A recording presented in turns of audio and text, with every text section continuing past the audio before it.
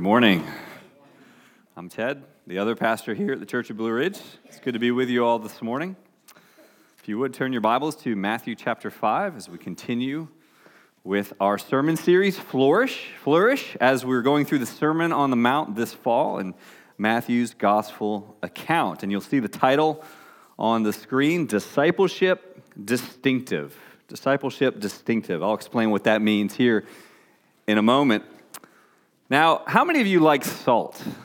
How many of you get the salt shaker just about every meal? You prefer salty food. Well, I'm not one of those people, and I'm not sure why. Maybe it's because I'm a northerner, of northern descent. I'm not sure if that's the case, but I'll never forget the very first Christmas I spent with Jen's family. We were engaged, so this was our engaged Christmas. It was December of 1998.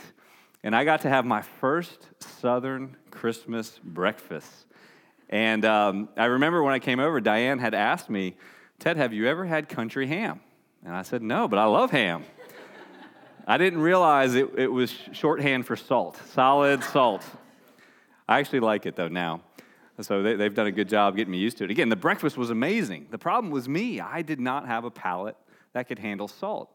So it was so distinct. There was no mistaking that salt.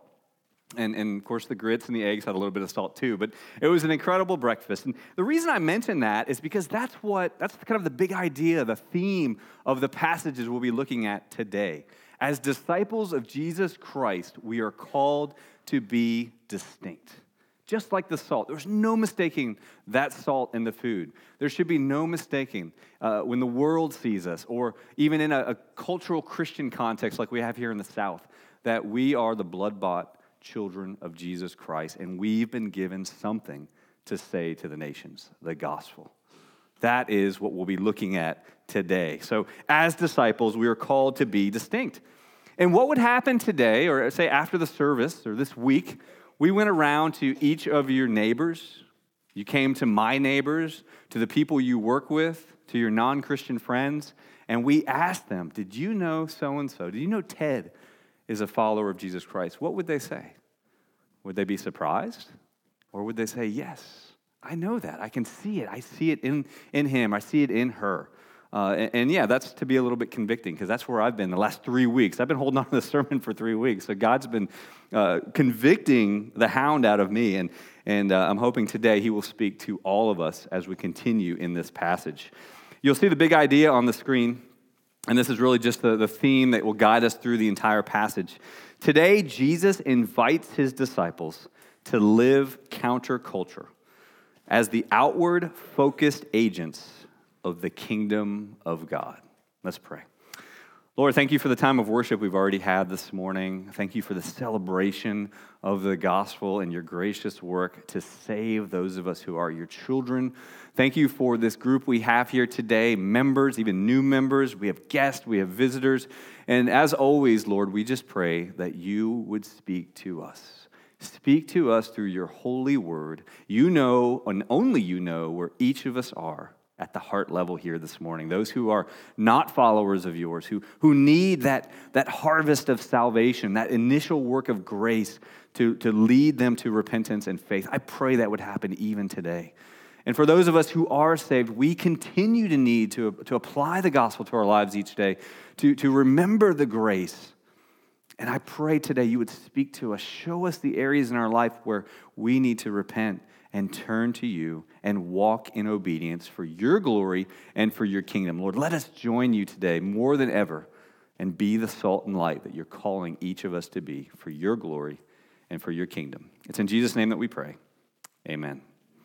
Okay, so we got a little bit out of order the last few weeks. As most of you know, we had the scare of Tropical Storm Florence, and it wasn't just Chris Justice, okay? Every weather person, even in the country, said we were supposed to get hit with that thing. So Robert and I erred on the side of caution. We don't regret that, and we canceled the service 2 weeks ago. So this is that sermon. So essentially, we're going backwards from where Donnie Mathis preached last week, and the reason is because this is a sermon that introduces most of the rest of the Sermon on the Mount, that really sets up the body of Jesus' sermon, again, of how life works best. And we have the first stop as far as the encyclopedic content of the sermon. As far as the subject base, we had the first stop last week, which was dealing with anger. And so today we're going backwards to pick up where we left off.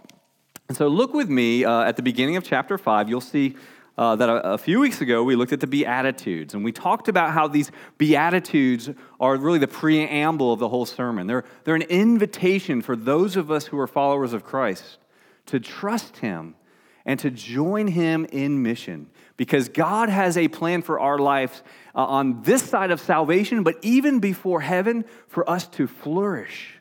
For us to flourish as humans as we were meant to be way back in creation. And in doing that, and trusting God, and letting go of our pursuits of the world's values, and embracing the values represented in the Beatitudes, remembering the fact that Jesus has already taken our fall for us. Every one of those Beatitudes gives us that value of human flourishing that the soldier of the kingdom of God should embrace, even though it doesn't make sense, even though it contrasts the world's values. Why? Because every one of those, Jesus so faithfully tells us something about heaven, something we already have. And as I mentioned those several weeks ago, Jesus has taken the fall for us already. That's why we can let go and live life according to His design.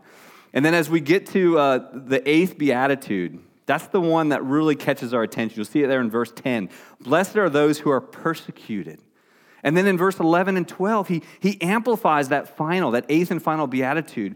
And he says, blessed are you. And what's interesting there, and this is setting us up for today's passage, is all of those Beatitudes are given in the third person. And then with the 9th Beatitude there in verse 11, he switches from third to second person. And he amplifies that final one that it's like, hey, okay, Jesus, I'm following you up until that point, but this word persecuted, I don't like that. Did I sign up for that? And you see how he encourages. You can almost see him looking from the crowd down to his disciples, turning to that second person, that encouragement, that comfort. Blessed are you when others revile you on my account. And that takes us right into our passage today, our salt and light passage. But first, look at this passage from Psalm 16. And David here just praises God for that gracious revelation of the path to human flourishing. He says, Lord, you make known to me the path of life. In your presence there is fullness of joy. At your right hand are pleasures forevermore. And for those of us as Christians, that's obeying the Beatitudes, embracing these, and as a local body, loving one another in such a way as to orient our lives and put our lives on God's tracks for how life works best. We will realize that as well. We will flourish, and God will use us for His glory in this life. Because remember, God did not save us for this life. He saved us for the next one. He's taken the fall. The end is settled. Let us abandon and follow God. And that brings us right into our passage today. Now, I was stationed in the Coast Guard, as many of you know, and at the station in Clearwater Beach, if you were to get by the guards and then walk up the front steps to our office, as you open the door, there would have been a giant picture, a painted picture, and it was a Coast Guard boat, a small boat, crashing through the waves. And there was a quote there.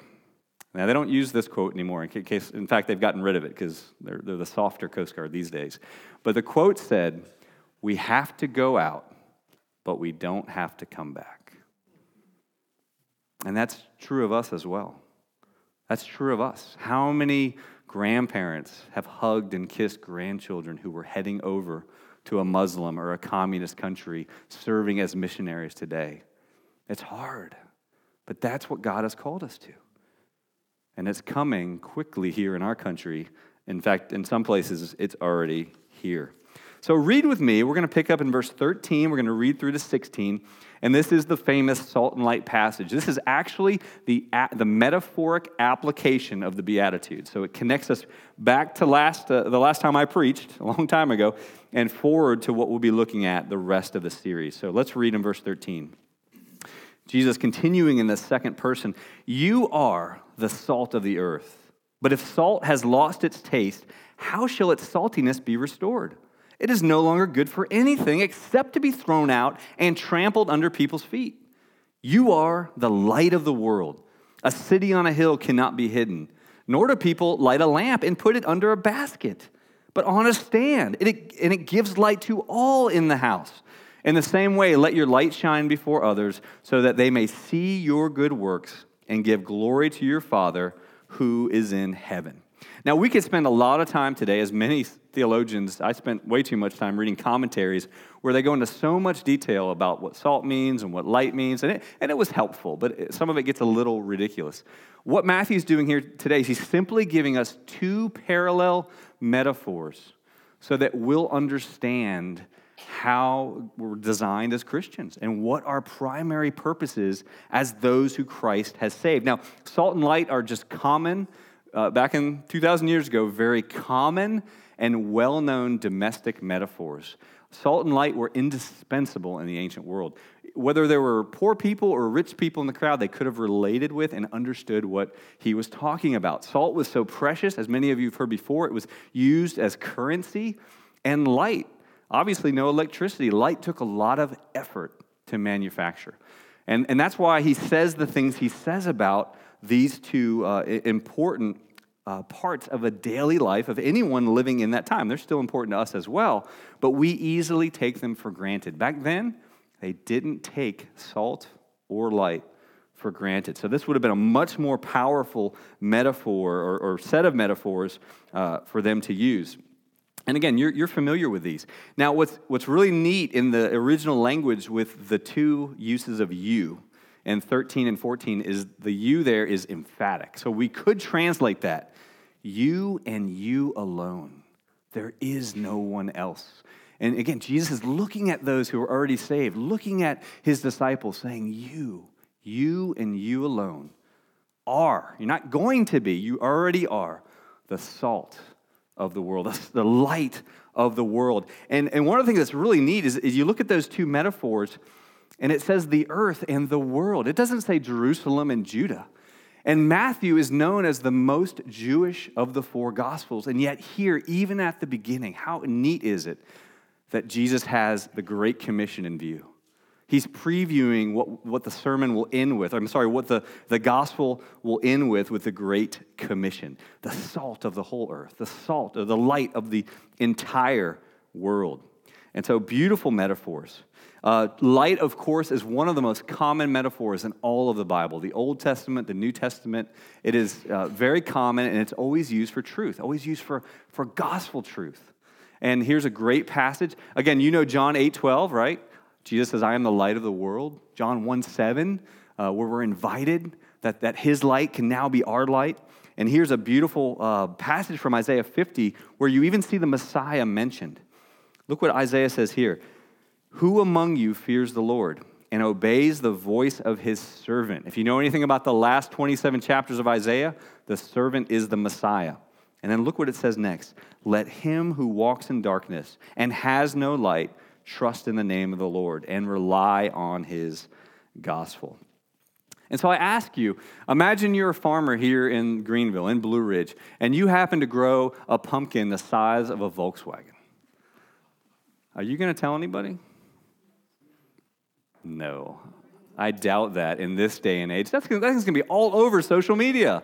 Facebook, Instagram, Snapchat, whatever else they've got these days. You're going to call the news. They're going to come do an interview. And of course, you're going to enter it in some kind of fair, right? God's doing the very same thing with us. If you are a Christian, God has chosen to save you. The Bible tells us that he made that choice before time even began. And we know the lengths that he went to rescue you and I. We're going to celebrate the Lord's Supper a little bit later today. The cross, that death he died, which Isaiah, of course, describes in detail in those chapters as well. Do you think he wants to hide you under a bucket? Do you think he wants you to be tasteless? Me? No. No, he anticipates and expects for us to go public with the faith and the gospel that he has saved us with. It's the same thing. And so Matthew's writing here, and what Jesus is saying is that saltless salt, by the way, there's no such thing. Salt does not lose its saltiness, and that's the point. That's how ridiculous it is to think of saltless salt. And from God's point of view, that's how ridiculous it is for one of his disciples not to engage in the gospel mission. And he says, basically, at that point, we're good for nothing. Do you want to be good for nothing from God's point of view? I don't. That keeps me up at night. That worries me. And then with the light passage, again, we talked about they did not take light for granted. Oil was an expensive commodity. It was in short supply, especially to most of these people he's talking to who were impoverished. So if they went through all the effort and cost to light a lamp in their house, again, city on a hill, to light up the whole house, would they then go and take a bucket and put it on top of it? That's ridiculous. And that's his point again. Those of us who claim to be Christians, who God has saved, if we're not engaging the gospel mission, in whatever way God's called us, we're all gifted differently, we all have different mission fields, but if we are not actively engaging in evangelism and the sharing of the gospel, both here in our lives in every aspect and across the world, we're bucket heads. We're bucket heads. We're good for nothing bucket heads from God's point of view. Now, we don't lose our salvation. We know that. We know that. But I don't know about you. I want to be useful. I want to be used according to how God designed me to be used. And I know you do as well. So let's look at this passage as we start to apply this first section here. This is one that really gets me. This comes from Romans chapter 10. He's quoting Isaiah here as well, as you'll see at the end. But as we read this together, let this tug at your heart, because this was what Paul was writing. And you'll notice the word they, the pronoun they in each of these clauses. The first three theys refer to lost people. The second two refer to the church. Let's read this together. Again, open your hearts. Let this tug at your hearts. Look at these questions that Paul is asking. How then will they, the lost, call on him in whom they have not believed? And how are they to believe in him of whom they have never heard? And how are they to hear without someone preaching or proclaiming? And now for us, how are they, the church, to preach unless they are sent? As it is written, how beautiful are the feet of those who preach the good news. Church, consider yourselves sent.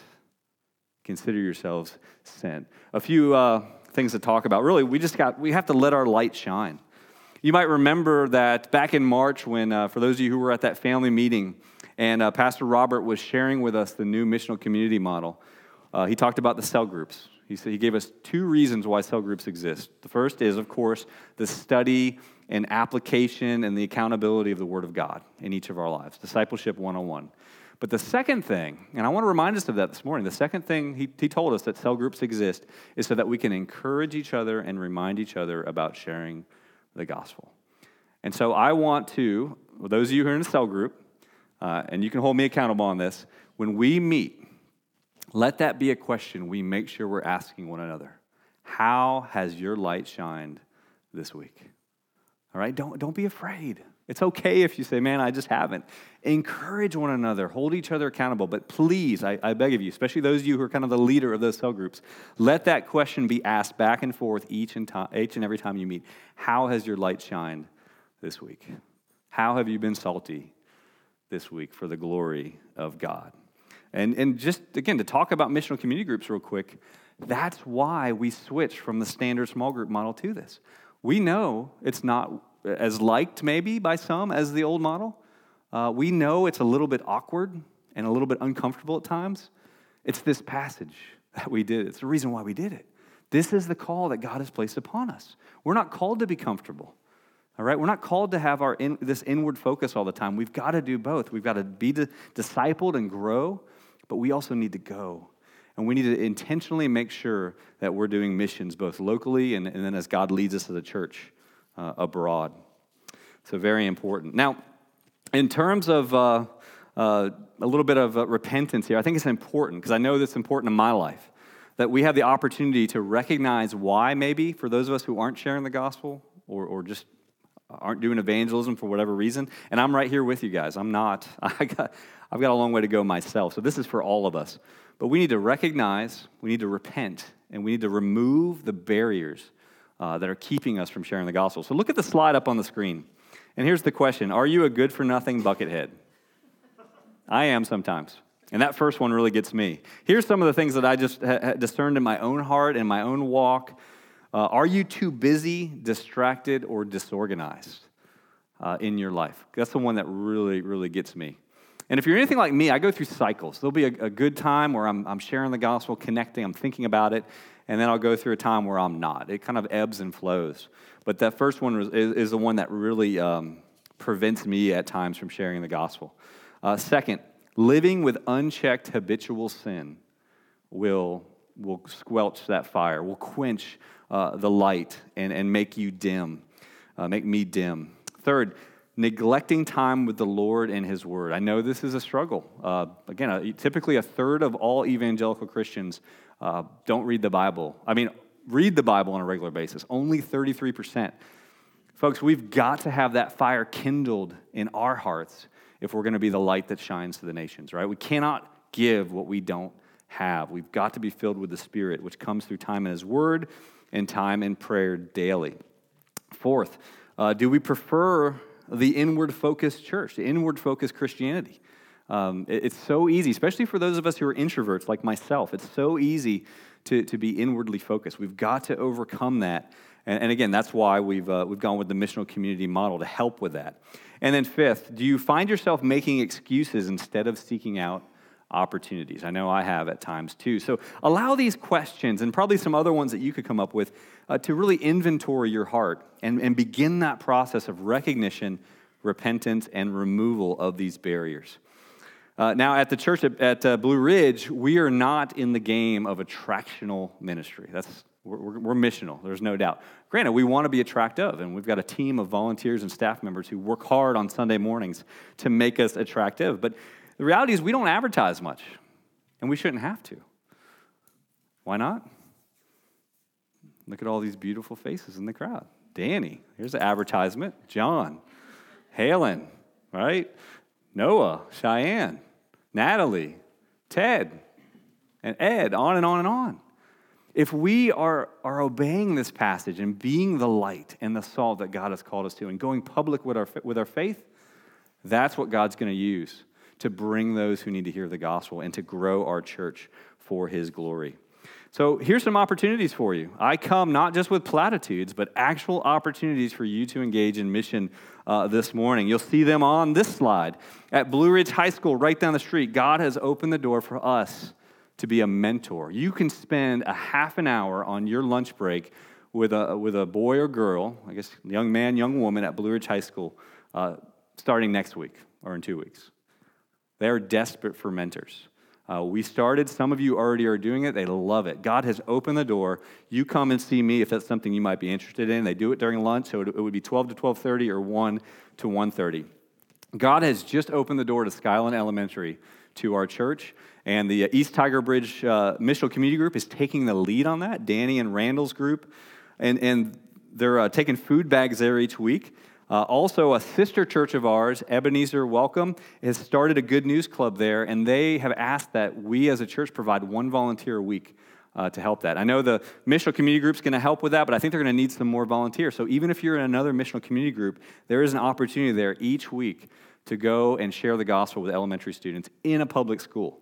So see Danny if you're interested in that. Also, they want to start a mentoring program there. It'd be a Lunch Pals type mentoring program probably. That's what they do with elementary.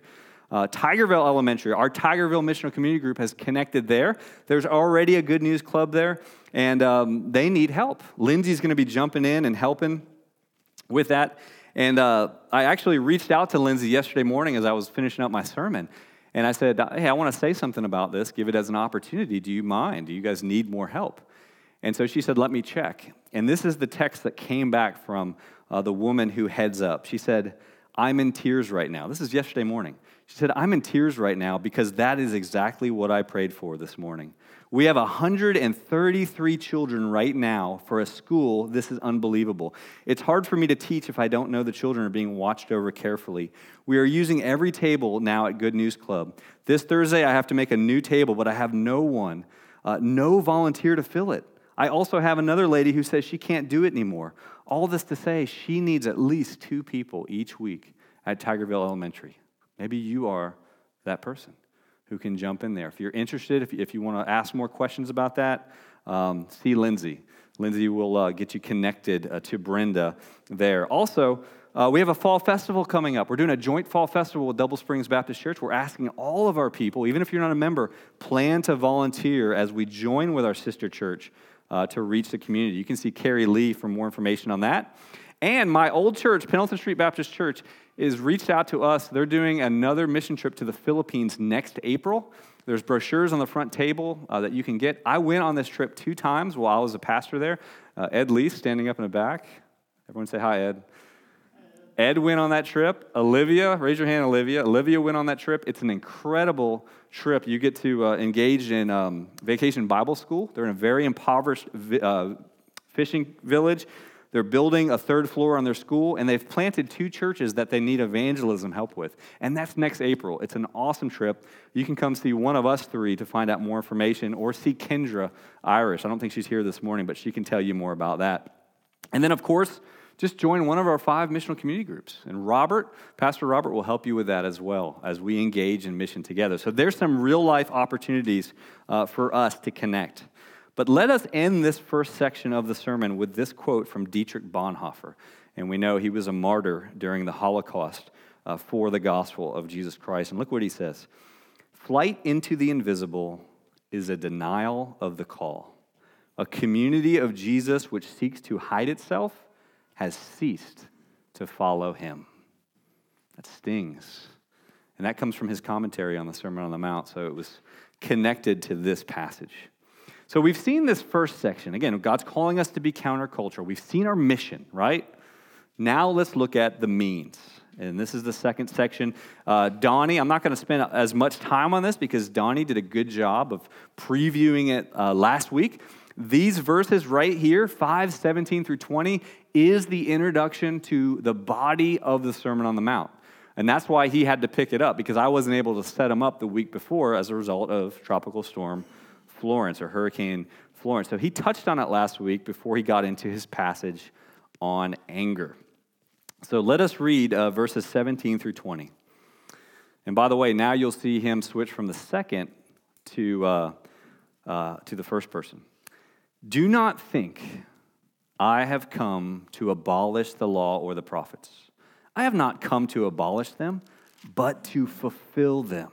For truly I say to you, until heaven and earth pass away, not an iota, not a dot will pass from the law until all is accomplished.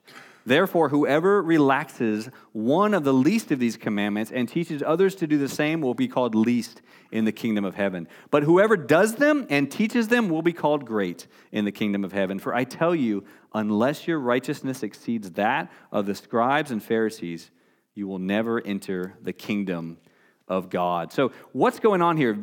Right away, verse 17, the beginning of it, he says, do not think that. This is actually a literary device to clear up any misconception. Now, even though the Sermon on the Mount's at the beginning of Matthew's gospel, Jesus has probably been ministering up in Galilee for at least a year at this point. And as you continue to read Matthew, you'll see some of the things that actually happened before this sermon, and he was making the Pharisees very, very upset. And so they were already accusing him of disregarding the Old Testament, of disregarding the Old Covenant. Also, there's been scores of false messiahs who would come, and typically a false messiah would have no use for the written word of God because he wants to start his own brand of teaching. That's why he's false. And so Jesus is coming to clear it up, right? Clear it up.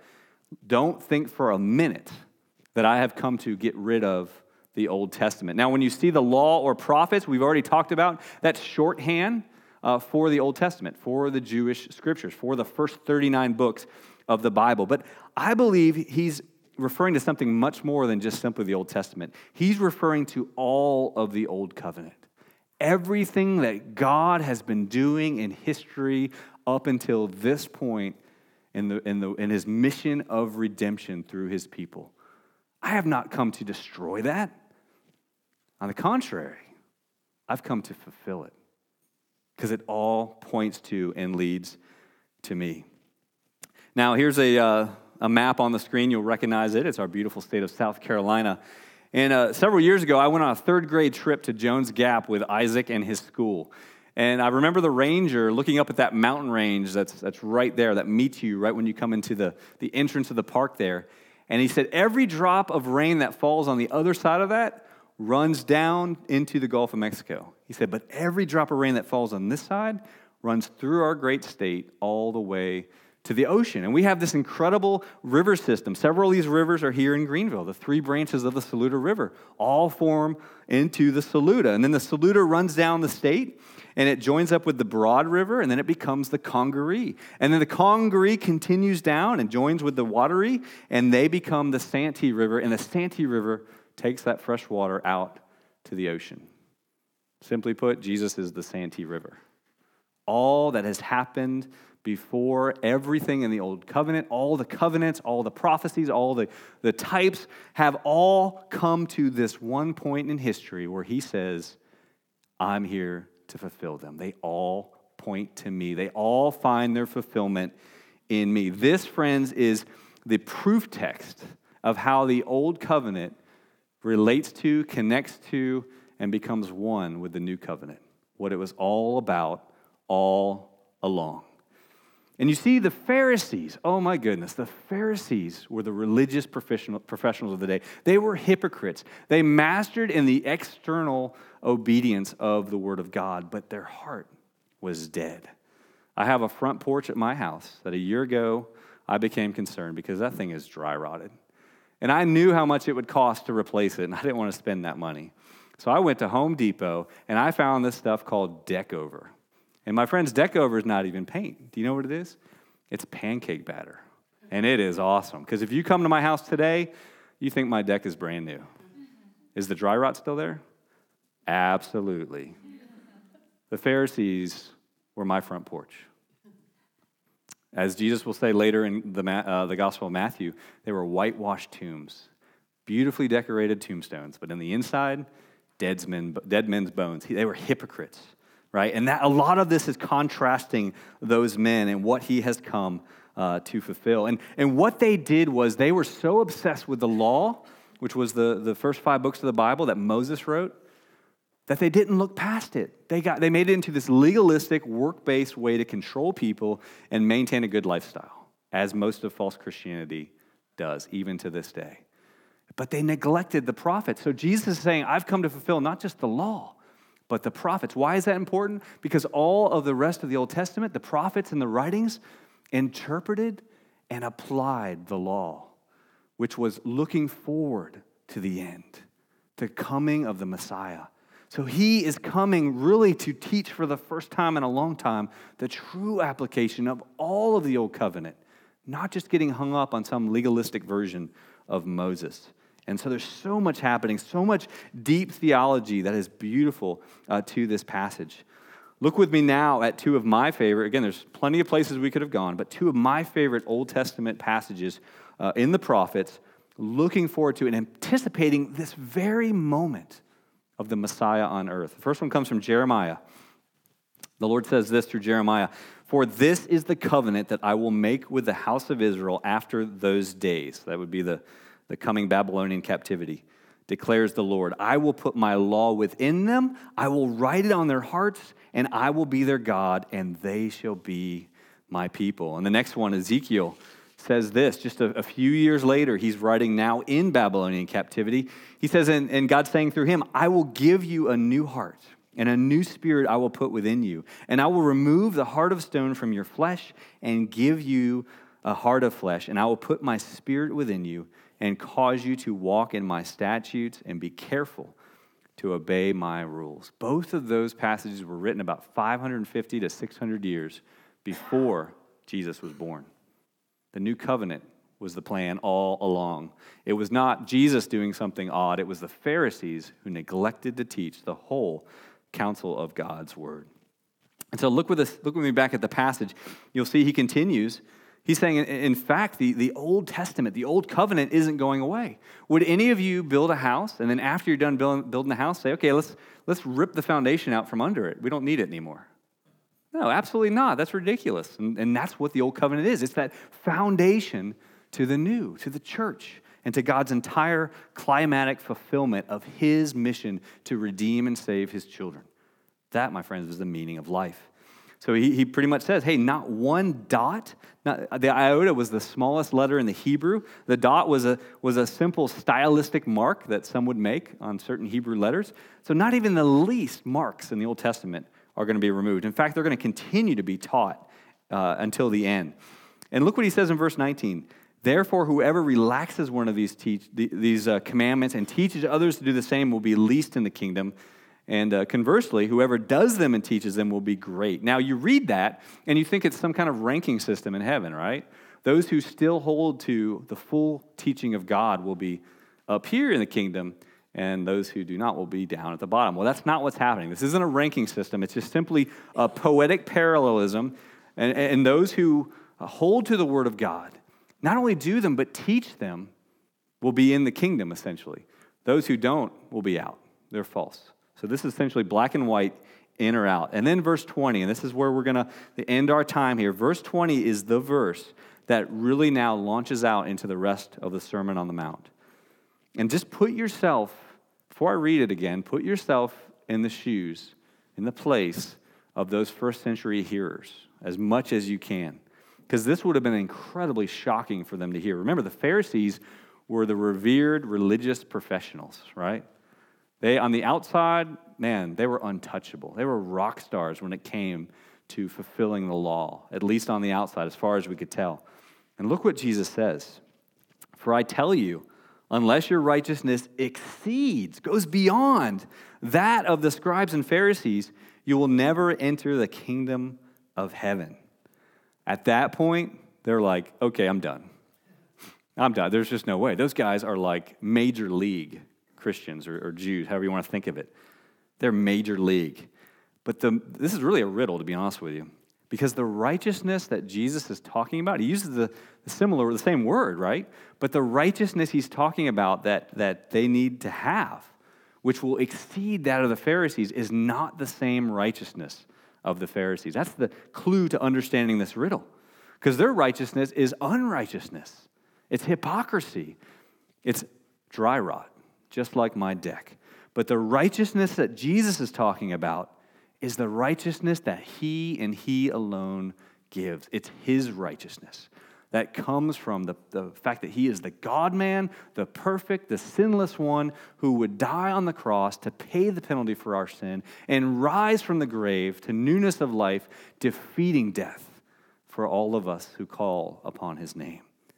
It's a beautiful alien righteousness, as Martin Luther calls it, that is imputed and deposited into our account at the moment of our salvation. That's the righteousness he's talking about, not their false righteousness. Turn really quickly to the next book of the Bible in Mark. Turn to Mark chapter 7. Mark chapter 7. This gives us some insight into the righteousness of the Pharisees, so we could see what it is not, what Jesus is not talking about in terms of his righteousness that we need to be in heaven. Look with me at verses 6 through 9. Chapter 7. And he, Jesus, said to them, well did Isaiah prophesy of you hypocrites. As it is written, this people honor me with their lips, but their heart is far from me. In vain do they worship me, teaching as doctrines the commandments of men. You leave the commandment of God and hold to the tradition of men. And he said to them, you have a fine way of rejecting the commandment of God in order to establish your own tradition. That helps us to understand the righteousness that Jesus is talking about that we need begins in the heart, not on the outside. It's not deck over like the Pharisees' righteousness, all these works. It begins in the heart, just like Jeremiah and Ezekiel were pointing us to. Because that's where salvation comes from. That's where biblical Christianity begins, in the heart. And then from the heart works outward in authenticity, not phoniness, not hypocrisy. And that then sets us up for the rest of the Sermon on the Mount. Again, the encyclopedic content will follow. Donnie already preached anger last week. Next week, I'm combining lust and divorce into a sermon about sexual immorality. And then Robert will preach the last 3 sections, oaths, retaliation, and really the point of all of it, love your enemies as yourself, the vertical aspect of the law. And then we'll continue into chapter 6 and even chapter 7 and see now the long version. If the Beatitudes is really the short version, right, the intro version, the rest of the sermon now is the long version on how life works best. Why? Because God knows. Oh, come on. That's not going to pick up in the microphone. Let's try it again. God knows. Now, some of you are with us for the first time, so you're off the hook. But thank you. That was great. God knows how life works best. And we will continue to see week after week the plan God has for each of us to flourish as humans on this side of the cross. Now, a few application points, and then we'll be done. Just to remind you of a quote from Jonathan Pennington. Donnie mentioned this last week, and this is the point of it all. A whole person behavior that accords with God's nature, will, and his coming kingdom. Don't you like it when the description on the outside of the box matches what's in the box? Right? It's not like Applebee's where you see these great pictures in the menu, and then when it comes to your table, it's like, oh my goodness, right? No, we want to be authentic and in accordance in every way. Look at this passage. This comes from Luke 5, and I love this because this is the Luke's recording of Matthew's conversion. So this is that great story when Jesus ate with the tax collectors. And I love it when people lose their mind. We're seeing a lot of people in our society today lose their minds. And I know it's not funny, but in a way it is. It's like, oh my goodness. These Pharisees lose their mind with Jesus. Look what they say, what the passage says here. And the Pharisees and their scribes grumbled at his disciples, saying, why do you eat and drink with tax collectors and sinners? And Jesus answered them, those who are well have no need of a physician, but those who are sick. I have not come to call the righteous, but sinners to repentance. In fact, you could translate it as, I have not come to call those who think they're righteous, but those who know they're sinners to repentance. So incredible for us. And there's several other things that I could say, but I want to bring us now to the invitation. Because what we've seen here, just to wrap up, are 2 reminders of how we are called to be distinct. And the first one, just to review, we're called to counterculture of the world, right? That's the salt and light. We're called to be distinct amongst the world. But this second passage with the Pharisees, and this is very pertinent here in our culture in the South, we are also called to be distinct in a Christian culture, right? That's kind of what the Pharisees had going on. It was almost like the South. There was this false version of Judeo-Christianity. And Jesus is calling them to go against the grain, to radical counterculture, to be distinct even amongst not just the world, but the false Christian culture. One of the most frustrating things in Greenville is everybody's saved, right? That you talk to. And yet 75% of Greenville County is unchurched. Do you know that? And the 25 that is, there's a lot of false conversions there. There's a lot of hypocrisy. There's a lot of deck over porches like mine. And God's calling us to be distinct in that culture as well. And we do that by obeying his word and putting our lives upon his tracks for his glory. So the invitation is twofold. And we'll launch into this invitation by looking at one last passage, one of our favorites from Ephesians 2. Paul writes here, for by grace you have been saved through faith. And this is not your own doing. It is the gift of God, not a result of works, so that no one may boast. For we are his workmanship, created in Christ Jesus for good works, which God prepared beforehand that we should walk in them. And so for those of us who are saved, that verse 10 is for us. We weren't saved by works. We know that. We amen that. That's what makes us distinct as Christians. But we were saved for good works. And the primary good work that God has saved us all for, the mission that belongs to every one of us, regardless of how we're gifted, what we do for a living, again, all demographic features, the mission we all have is the gospel, to take the gospel, to be salt and light here and everywhere for the glory of God. So won't you obey? Won't you join me and hold me accountable too in obeying that that we would embrace the work God has given us. And then for those of you who are not saved, this verse has the gospel in it. It's beautiful. It's not about works. It's a gift. And that gift is available to you even today. God is calling upon you to recognize, repent, and believe the good news. And that's what we're about here. And I say the same thing every week because this is what we're about.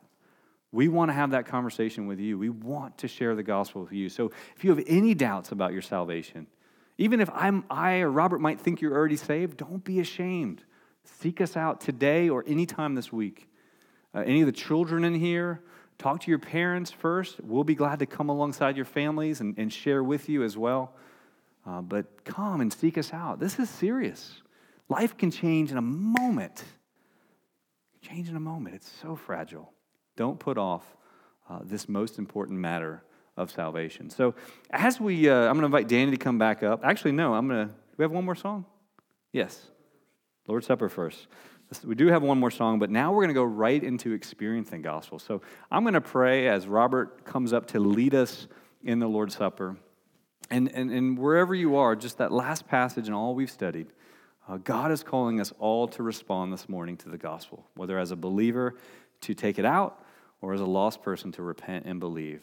So please come and find me even today if you want to talk about either of those. And just remember all those opportunities up there.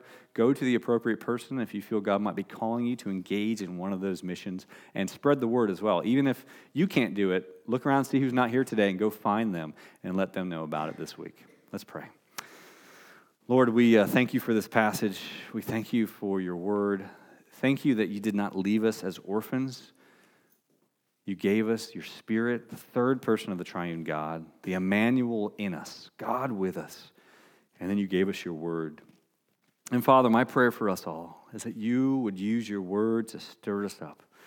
Again, those who don't know you to salvation, and those of us who do to obedience. Let us not be guilty like the Jews who continually disobeyed your commandments and chose experience over truth. Let us keep the truth of your word at the forefront of our lives each and every day as families, as missional community groups, and as a local church, Lord God. Father, move in us today and fill us even in this time as we get to celebrate this most wonderful time of worship, your glorious supper. Father, we love you, and we praise you this morning in Christ's name. Amen.